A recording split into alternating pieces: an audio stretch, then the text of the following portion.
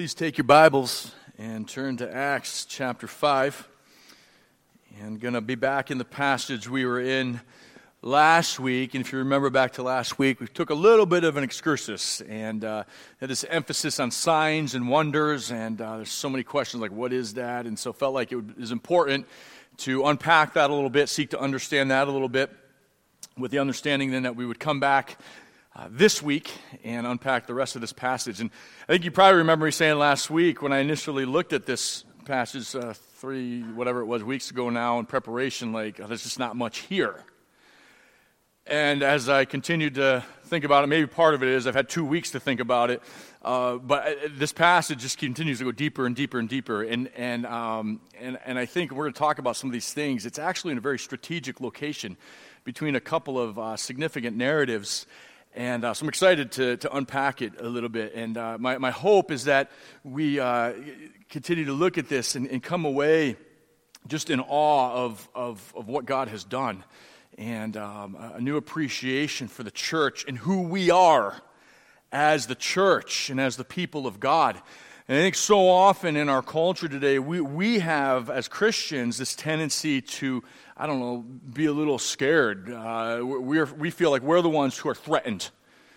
And I want us to walk away from here today understanding this, that we are the threat. We're not threatened. We are the threat.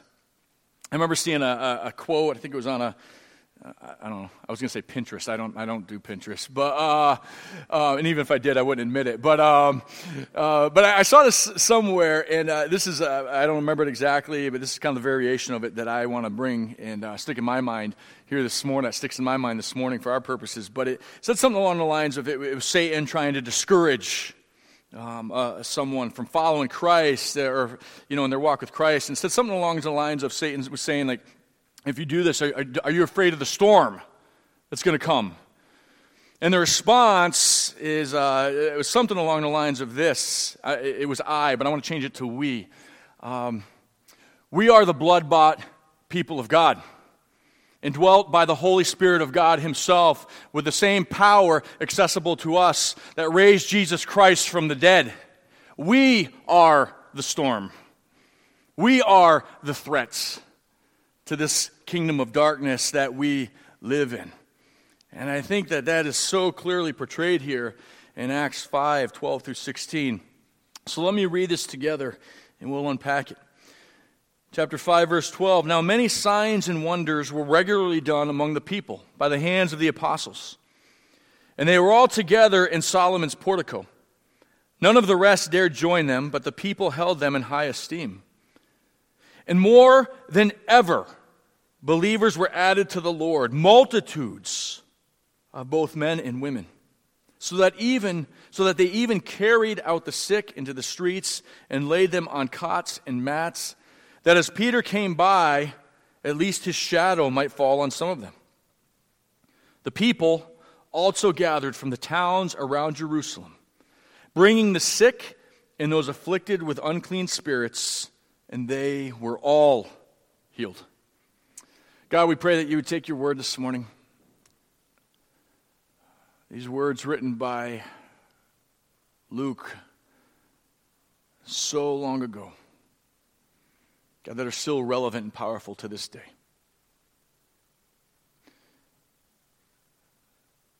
So God, remind us this morning who we are in Christ, who we are as the church. Help us to see in this passage the power of the Spirit unleashed through the ministry of the church and understand that same power is available to us today. We serve the same God that they served, the same purpose that they had. And I pray we'd leave here today encouraged. We are the church of the living God. We will not be defeated by anyone in this world representing the power of darkness. In Jesus' name we pray. Amen. Amen. So a few things by way of context. I just want to continue to keep a few things before us. One of them is, as I was studying this passage, I'm thinking, I already preached this sermon back in Acts chapter 2. And I'm reading it and going, man, they're going to think I'm just recycling the same sermon again. And, what do we pay this guy for? But here's a significant thing, right? This passage in Acts 5:12 through 16 is a reinforcement of themes that have already been introduced in the book of Acts. And if you read Acts 5:12 through 16 alongside the end of chapter 2, you almost feel like you're reading the same thing. I'll just make some of the connections for you here. Acts 2:43, it says, awe came upon every soul as signs and wonders were done among them. Right? That's Acts 5:12. Acts 2:44, they were together. That word together appears 3 or 4 times here at the beginning of the book of Acts. It means unity. It means together in one heart, one mind, present together, but it's also bigger than that. So in 2:44, they were together. Again, here we see the exact same word that they are together. Acts 2:46, they attended the temple together. Solomon's portico, that's where they met. Once again, in Acts 5, they're together in Solomon's portico. Acts 2:47, we read that they have, the believers, the church had favor with the people. We see it here again in this passage, that they had respect and favor among the people. In Acts 4:32 through 33, we read that they were of one heart and one soul. Again, it's that same Greek word, together. And as they were together, they were testifying with great power. So it's just a cycle. And Luke is bringing it back up again. And so here's the thing. Luke is impressing on us the themes regarding the practice and faith and the powerful beginning of the early church. And I think it's also helpful why he's doing this, right?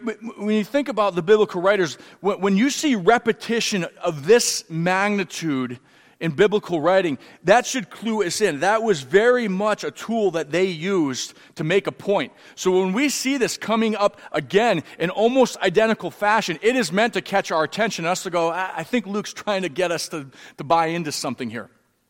What's he getting us to buy into? I think it's also helpful to go back. Remember, Acts is part of a 2-volume work. The Gospel of Luke, the Gospel of Acts, or the Gospel of Luke and the book of Acts, meant to be read together. We know that from chapter 1 of Acts. And we go back to the beginning of Luke's Gospel, chapter 1. Remember, he's writing to a guy named Theophilus. And what does he say? I'm writing these things so that you will have certainty. That you will have certainty. So he's using this repetition to continue to encourage Theophilus, and I would say by extension us, to be certain. Christ is worth following, and the church is the powerful way through which he continues to unfold his work in the world. These points of emphasis are hammering that into our heads. He wants us to be confident. He wants us to have certainty. He wants us to give our life to this Savior and to this movement that our Savior has unleashed in the world. Here's another thing when we think of the context of this passage. Satan, as John unpacked a few weeks ago, had already made an attempt to disrupt the church through the whole Ananias and Sapphira fiasco, right? And Peter is tuned into this, because remember he says in verse 3 to Ananias, he says, why is it that Satan has entered your heart to do this thing, right? This was Satan making an attempt to disrupt the church's ministry. And what we are reading here in verses 12 through 16 is basically a summary on Luke's part saying that it failed miserably, right? Luke clearly reasserts the church as the powerful, effective means through which Christ is working out his plan. In fact, what we read here is not only did the attempt of Satan through Ananias and Sapphira to derail the church, not only did it not work, but we see the church here actually is more powerful and more effective than ever. He uses the terminology, many signs and wonders being done. In verse 14, catch this, he uses terminology, it's comparative. More than ever, souls were coming to Christ. More than ever. Satan's attempt failed miserably. It didn't work. The other thing as you look ahead, and where we'll go next week, is not only do you have that opposition passage before these events, you actually have this as kind of a hinge point between another opposition text. Falls right in the middle. Ananias and Sapphira, the attempt of Satan. And then right after this passage, you have the persecution against the church ramping up. The church here in Acts 5 has got the enemy's attention. The church has gotten the attention of the kingdom of darkness. The statement that closes this section for today about unclean spirits being defeated, Luke is communicating something. This is about spiritual warfare.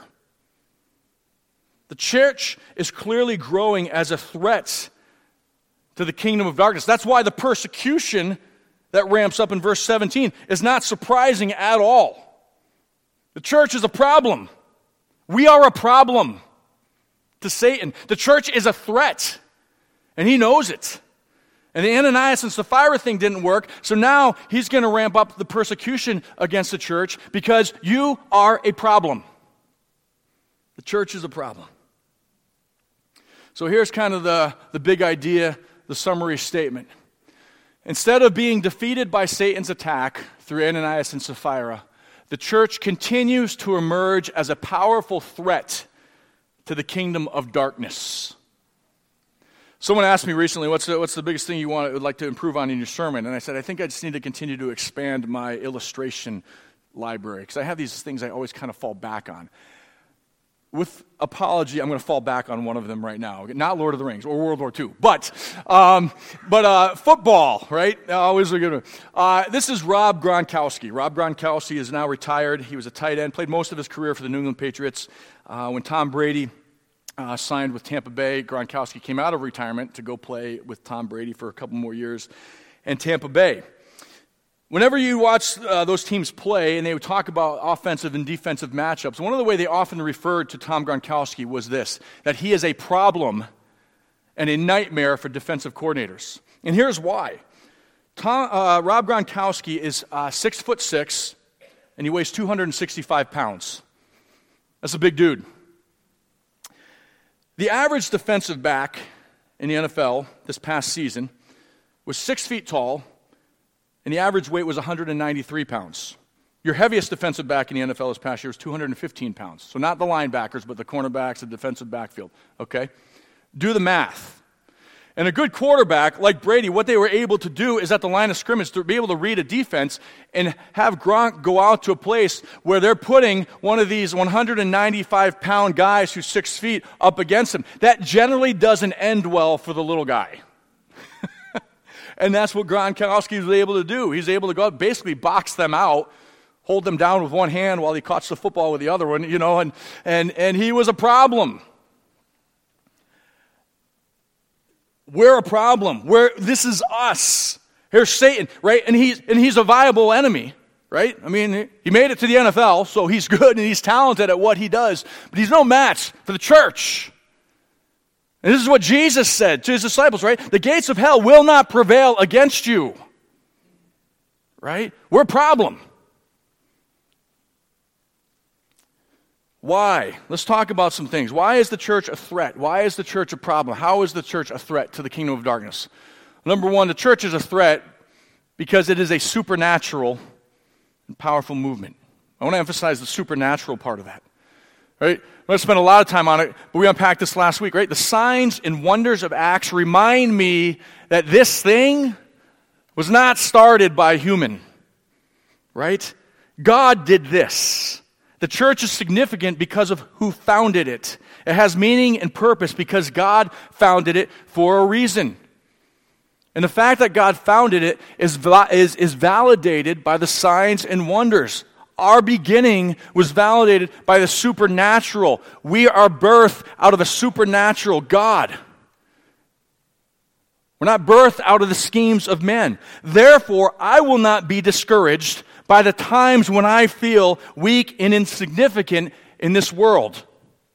I will not be discouraged, or let me say we will not and should not be discouraged by reading the news feed or walking the streets of our cities where it seems like God and the church are so weak in the face of the cultural forces around us and the worldly powers surrounding us. That's why we don't fret When a presidential election comes and goes and the person we thought was going to be the savior of our country doesn't get elected, we don't fear that. We just read, I will not fear the war. Why? Because we are birthed in something above this world. We're the problem. The world's not.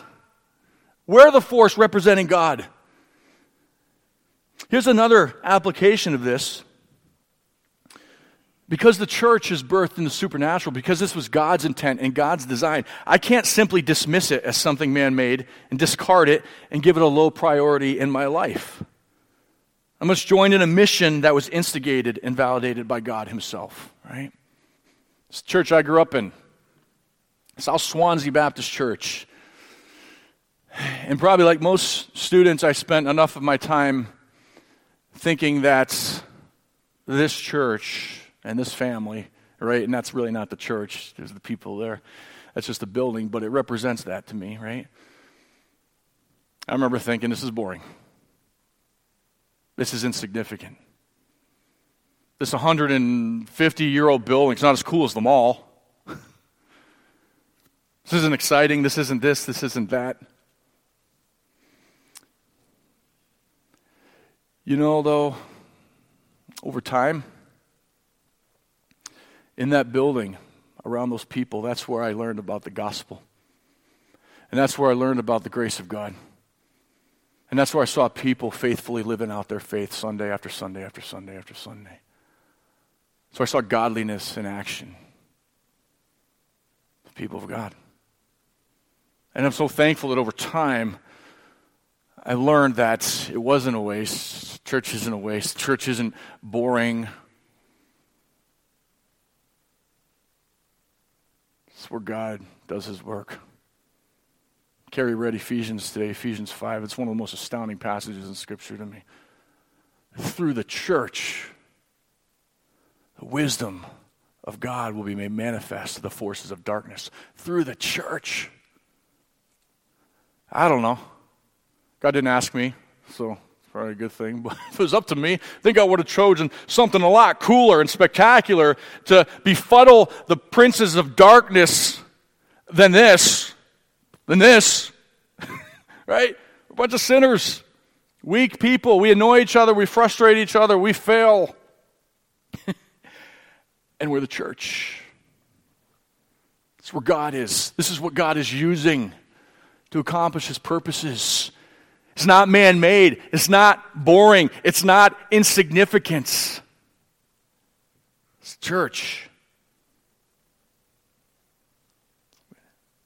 Supernatural beginning. We have value, we have worth, we have power. Church is also a threat when it ministers among outsiders. This is the key word in verse 12. The signs and wonders were regularly done where? Among the people. The activity of the church and the apostles was visible to the outsiders. They ministered in the midst of the Jewish people, not just in their cloistered communities. The song I loved when I was a kid, Steve Camp. Anyone in here? Steve Camp? No, remember? Thanks, Pete. I have some people I can depend on with the old school Christian contemporary music. Steve Camp was one of those guys. He had this song called Run to the Battle. And I love that song. And the opening lines of that song were, some people want to live within the sound of chapel bells, but I want to run a mission a yard from the gates of hell. Right? The point of that song is, like, we love it here where we're comfortable and we come and we worship and we feel good and we're inspired and we're built up and we see our friends, and that's all important. But if that's all that we are, and the extent of our Christianity and ministry in this world happens within these walls, we are failing. We are effective. We are a threat when we take what God gives us within these walls and we bring it out there. That is what we are called to do. A question that was asked one time, and it's haunted me, is this: if we suddenly were gone from this community, and I don't just mean like this building and this gathered group, I mean that's the gist of it, but then even us as believers, as we work and go to Forest Hill Central and Northern, and as we work in the places around here, and if we were suddenly gone as the church from Forest Hills, would people even notice? Would we even be missed? Would they like, oh, they're not here meeting this need in the community. They're not here doing this. Now, I think Olivia's Gift would miss us, and Lincoln School, and many of you involved in other places and volunteering places, which is it's good. That's part of it, and you would be missed. But to what extent would we be missed? Are we showing up in our community? Are we engaging? And again, I hope this came across last week. That was kind of the point, right? In order for the signs to be effective, I must be among those who need to see the signs. I must be among those who need to hear the good news, right? I can be among them without the signs, or I can have the signs but not be among them. But those have to be together in order for me to be a threat, in order for us to be effective. Imagine the rummage sale, which I love, right? I just lied in church. Dan, I lied in church. That's bad. But imagine if we did all that work for the rummage. This would really annoy me. We did all that work. We set it up, and Saturday morning, nobody came. Like, why do people come? Facebook Marketplace, social media, we advertise. We put the big old sign out here, MLive, all these places, right? We advertise it. If we didn't advertise it, we could sit there, we could set it all up, and then we could all just sit together as a youth group and go, like, oh, isn't this fun? We can enjoy all the things in there. We could all dress up like the kids do on Friday night. We all dress up, and they get these pictures with these funny props. Like, hey, let's do that for the next 4 hours on Saturday. Like, that would be fun. Let's order pizza. We can have pizza while we dress up, and let's go play with some of the toys, right? And like, yeah, we can enjoy that all, but the rummage sale is going to be worthless if we don't advertise it and have people see it and hear it and contribute to it. But so many times, like, we're like that, right? Like, well, let's be here, and it's warm and cozy and comfortable, and it feels good, and that's good. I'm glad it's that. But again, it's like not advertising for the rummage sale. We don't fulfill our purpose if we don't take it out there, right? Our mission is to be among. That's when we're a threat. The church is a threat when it faithfully gathers as a corporate community. The church is a threat when it faithfully gathers as a corporate community. Gathering together contributes to the church's power, its influence, and its threat. I think of a fire, right? We're in a wilderness or whatever. We're kind of trying to get a fire to die down. What do you do to try to get a fire to die down besides pouring water on it? You kind of spread it out. Right? If I want the fire to get higher, I push it together. We're trying to cook dinner at night and boil the water. You're pushing all that together underneath there to concentrate that heat. Right? We're just like that. Right? We're like those logs or whatever. You start separating us, and we may have fire for a little bit, but that fire is going to start to die out. We're going to be a dying ember. When we're together, you push that together. That's where we're ignited. That's where the flame burns hottest. It's a great example of why the church together matters. They were all together in Solomon's portico. This word all together, it's the same word that we see in chapter 1, verse 14, that says there with the same mind. I think that they here in verse 12 is referring to the whole church and the apostles. Given the context of what we've already established in Luke, Solomon's portico was the main known location of their gatherings. So again, the gathered church matters. This was a hallmark and priority of the early church. We preached on that. I preached on this a few weeks ago.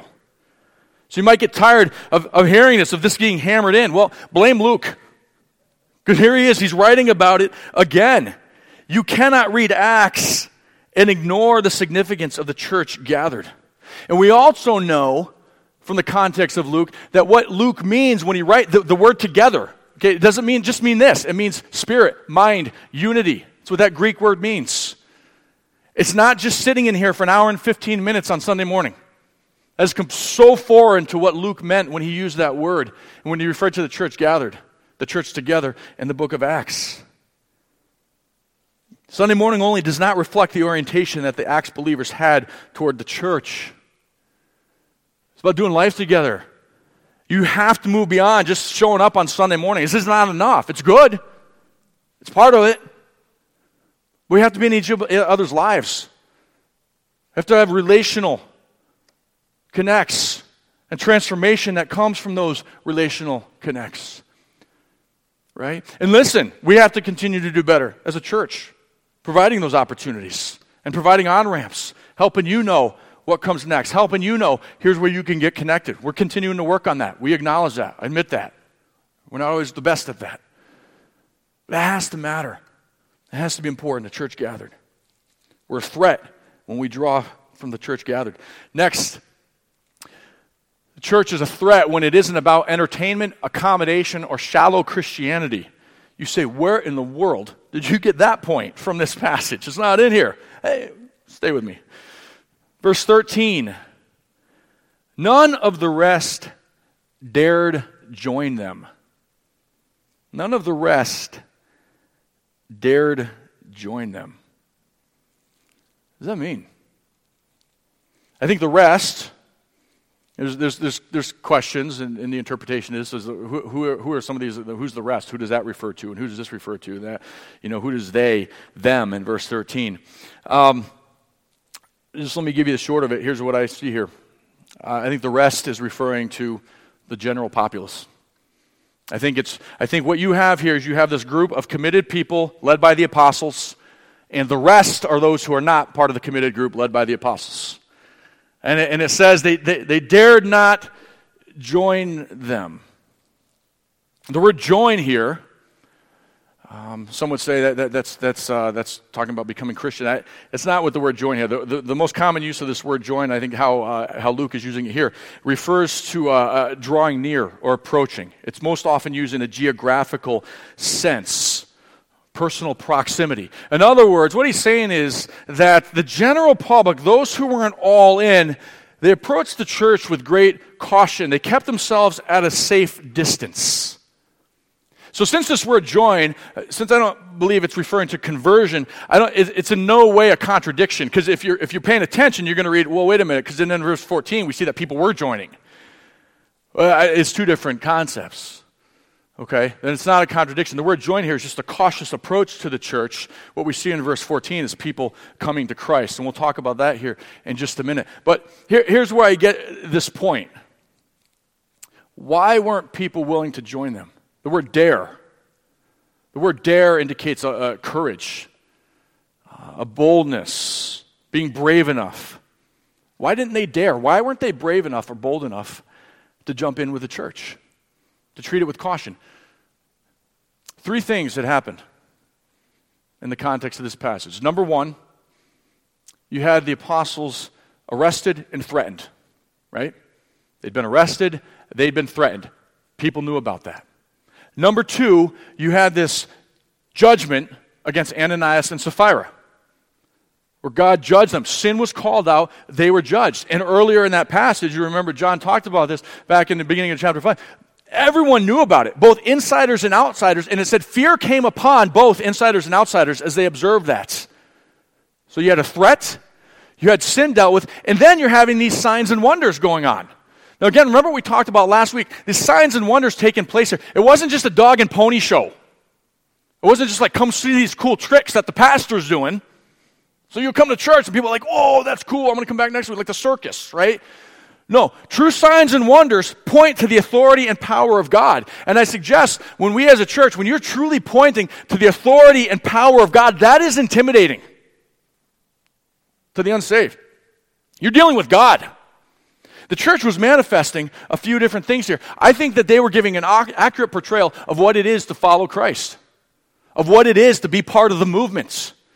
See, we read the books, I read these books, and I'm reading them going, oh, okay, I get it. If we want to make church popular, if we want people to come in here today, we got to make the best worship band ever. This got to be like a concert. And we got to have like the best coffee, and Jake would agree, but we got to have the best coffee, right, in the hub, and maybe some food, and we got to have this program, and this, and this, and then we got to take our message. We got to be a little bit less confrontational. Talk about sin a little bit less. Be a little more affirming.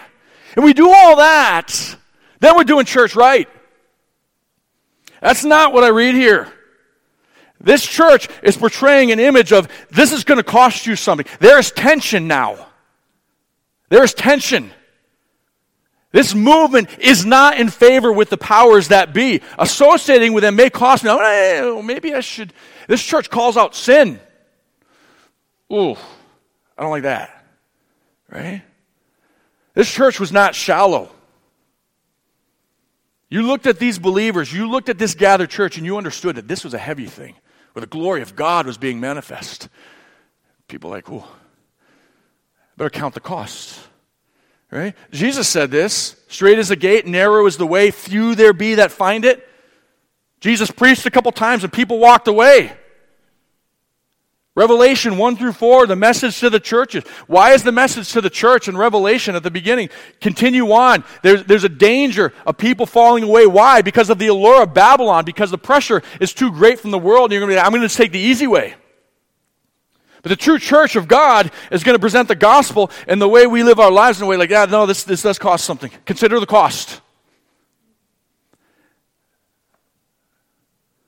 Makes me wonder what will happen someday if persecution ever does take hold and we can't have the cool lights anymore and the cool sound systems and the coffee. We have to actually meet and it may cost us something. I think you may see church attendance decrease a little bit because what has drawn people to Christ has not been the power of the gospel and awareness of the true glory of God. Something shallow. They saw it here. And it proved some caution.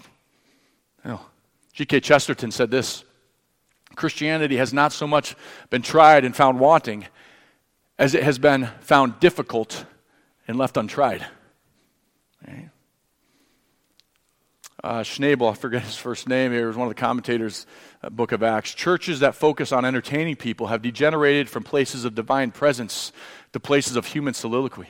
Instead of being dialogue with God, people have a monologue with themselves. The early church made it about God. If you're going to do this, jump in with us. It's awesome. It's the best. Come find the grace of God. But also understand what you're signing up for. This is clear in the early church. The church is a threat when its conduct adorns the gospel, right? So again, here we see that in spite of the caution people approach the church with, they still had a healthy respect for the church. All right, we talked about this last week. That's the point of this passage, 1 Peter 2:12. You can have a healthy respect for something and still not like it at all, right? So that's what's going on here. The people held them in high esteem. The way they conducted themselves still caught people's attention, right? This is Keith Jones. I thought of Keith when I was reading this. You know, we're hearing the stories of there in Italy, and as they're going through this process of trying to acquire their property, isn't it astounding that the government officials were like on Keith's side? These people don't know Jesus, but they understand that this man is the real deal, and this church is a good thing in our community, right? I thought of Keith, the Hospital of Hope there in Togo. When Todd died, the amount of people, government officials coming to Todd's funeral. Why? Because they may not buy into the message, but they're like, those people are the real deal, right? I had a neighbor here a couple weeks ago, wanted to bring his son. He found out we have basketball here on Monday nights, wanted to bring his son here to play basketball.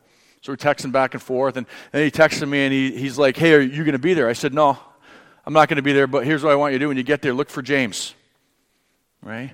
For James Hardman. I love it that I can say this, because I knew. You find James, I knew James would represent Christ well, would represent the church well. I knew that James would welcome this guy, and they'd have a good experience. I loved it that I could just say, go look for James.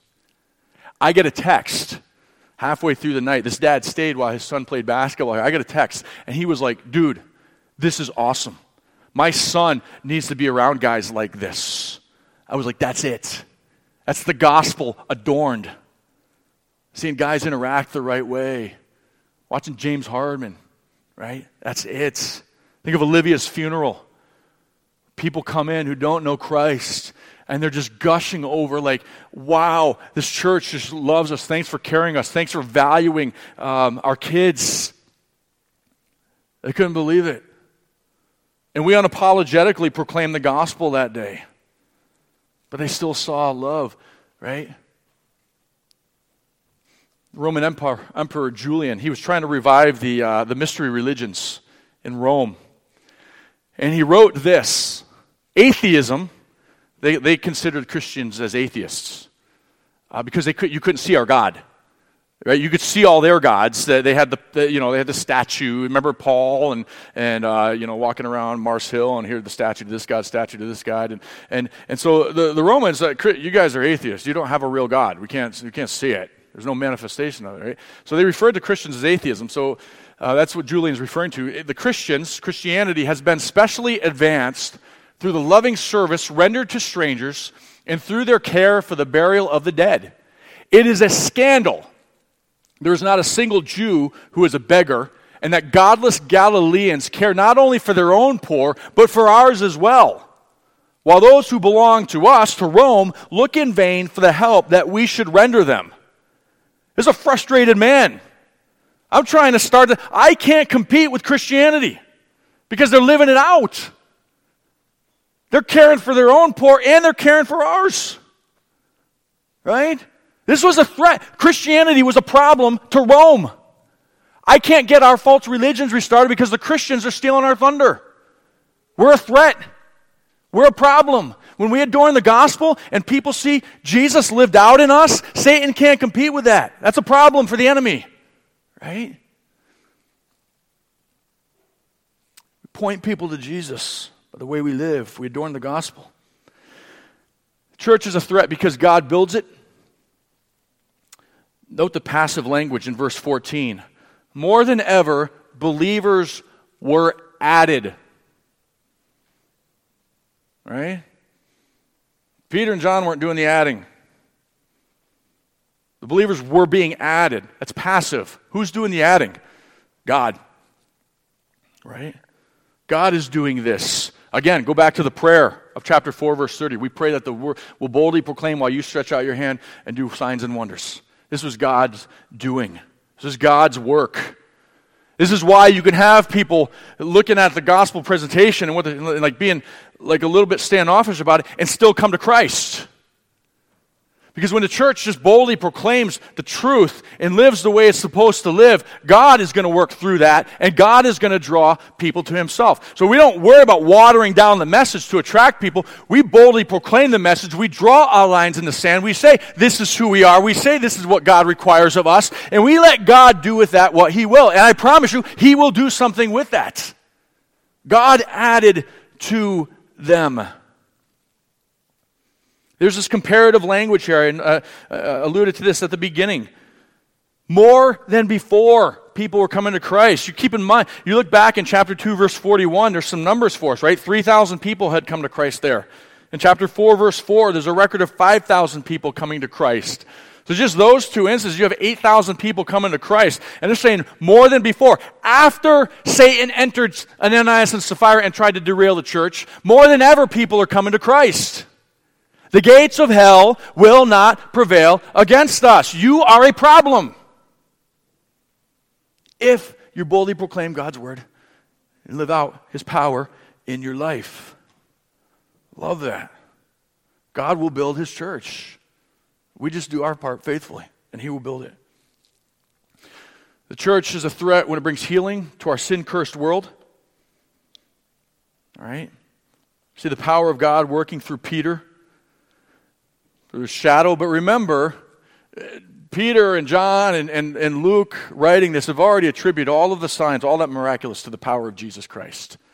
Right? The church was just doing its part, reaching out to the world, among the world, and God was working through that. But here's the thing, right? The church was a medium of healing for the world. Now, how God manifests that healing and that power, we talked about this last week, change from context to context. So we may not see, laying hands on and seeing people get up and casting out a demon and stuff, but we still are an agent of healing to the world. And I ask you today, are you an agent of healing? Are you bringing healing to those around you? Can people come to you and know that they'll find truth? There's a couple of different categories of healing that Luke talks about. There's the physical healing here, but there's also this healing of unclean spirits. And again, while I don't believe that's something we go hunting for today, right? That's a power that we don't go looking for. I've seen it one time. I saw demon possession one time. I never want to see it again. Ever. Right? So we don't go looking for that. But what this text tells us and reminds us of is this, and what we have inside of us is more powerful than that. Right? Greater is he that is in me than he that is in the world. We bring healing. And note the terminology used to describe the people. They were harassed. They were afflicted. That's the people around us. So we look at them and remember that they are not our enemies. Okay?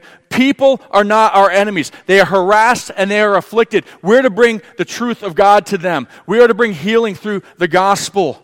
We're conduits. We are the hands and feet of Jesus.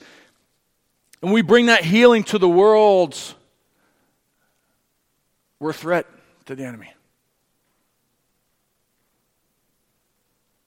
We're a threat. Who are you bringing healing to?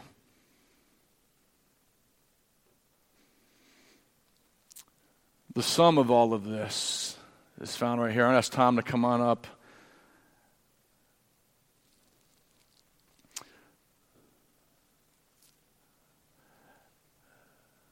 As all of these things were true of the church, this passage right here ends with a statement. People outside of Jerusalem, the towns outside of Jerusalem, began to bring people to them for healing. What's the area outside of Jerusalem called? What's that region called? Well, before that, it's Judea. Sound familiar? Acts 1:8, you'll be my witnesses in Jerusalem, Judea. Something's going on here. The gospel is now making a move outside of the walls of Jerusalem. It's a threat. Satan sees this unfolding.